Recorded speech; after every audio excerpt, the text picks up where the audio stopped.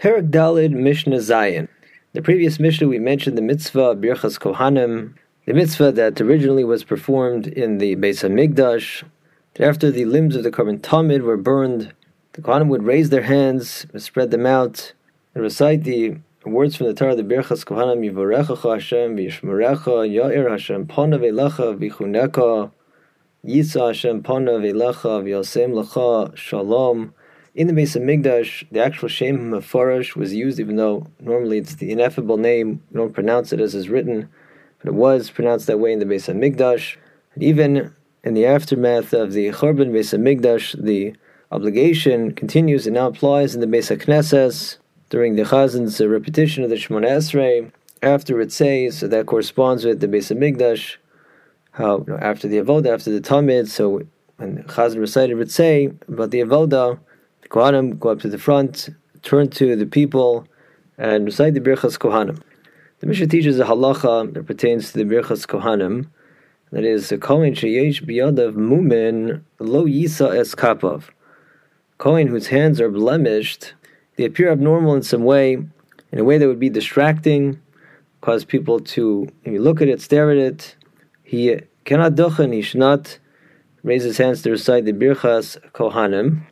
In the Beis HaMikdash, this would be a particular problem because the Shekhinah rested on the hands of the Kohanim as they recited Birchas Kohanim. So if somebody looked, the hands, this could make a person blind.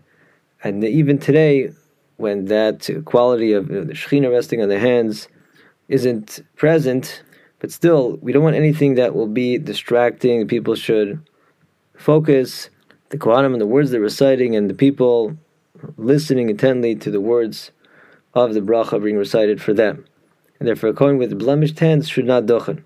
Rabbi Yehuda Omer, Af mishoyu yadav tzevuas isatis ufua lo yisa eskapav. Even one whose hands are stained with some isatis, is a blue dye, or some fua is a red dye, may not go up to recite the Birchas Kohanim. And why? As we said, mipnei she'am mistaklin bo. That's something that people may stare at, could be a distraction, so we can't have that during the Birchas Kohanim service. Now the Gemara qualifies that this only applies if people aren't familiar with this person's abnormality. But if they're accustomed to him, or let's say everybody in the town works with dye, plenty of people come with the stained hands, so it's not remarkable, not noticeable, then it wouldn't be an issue.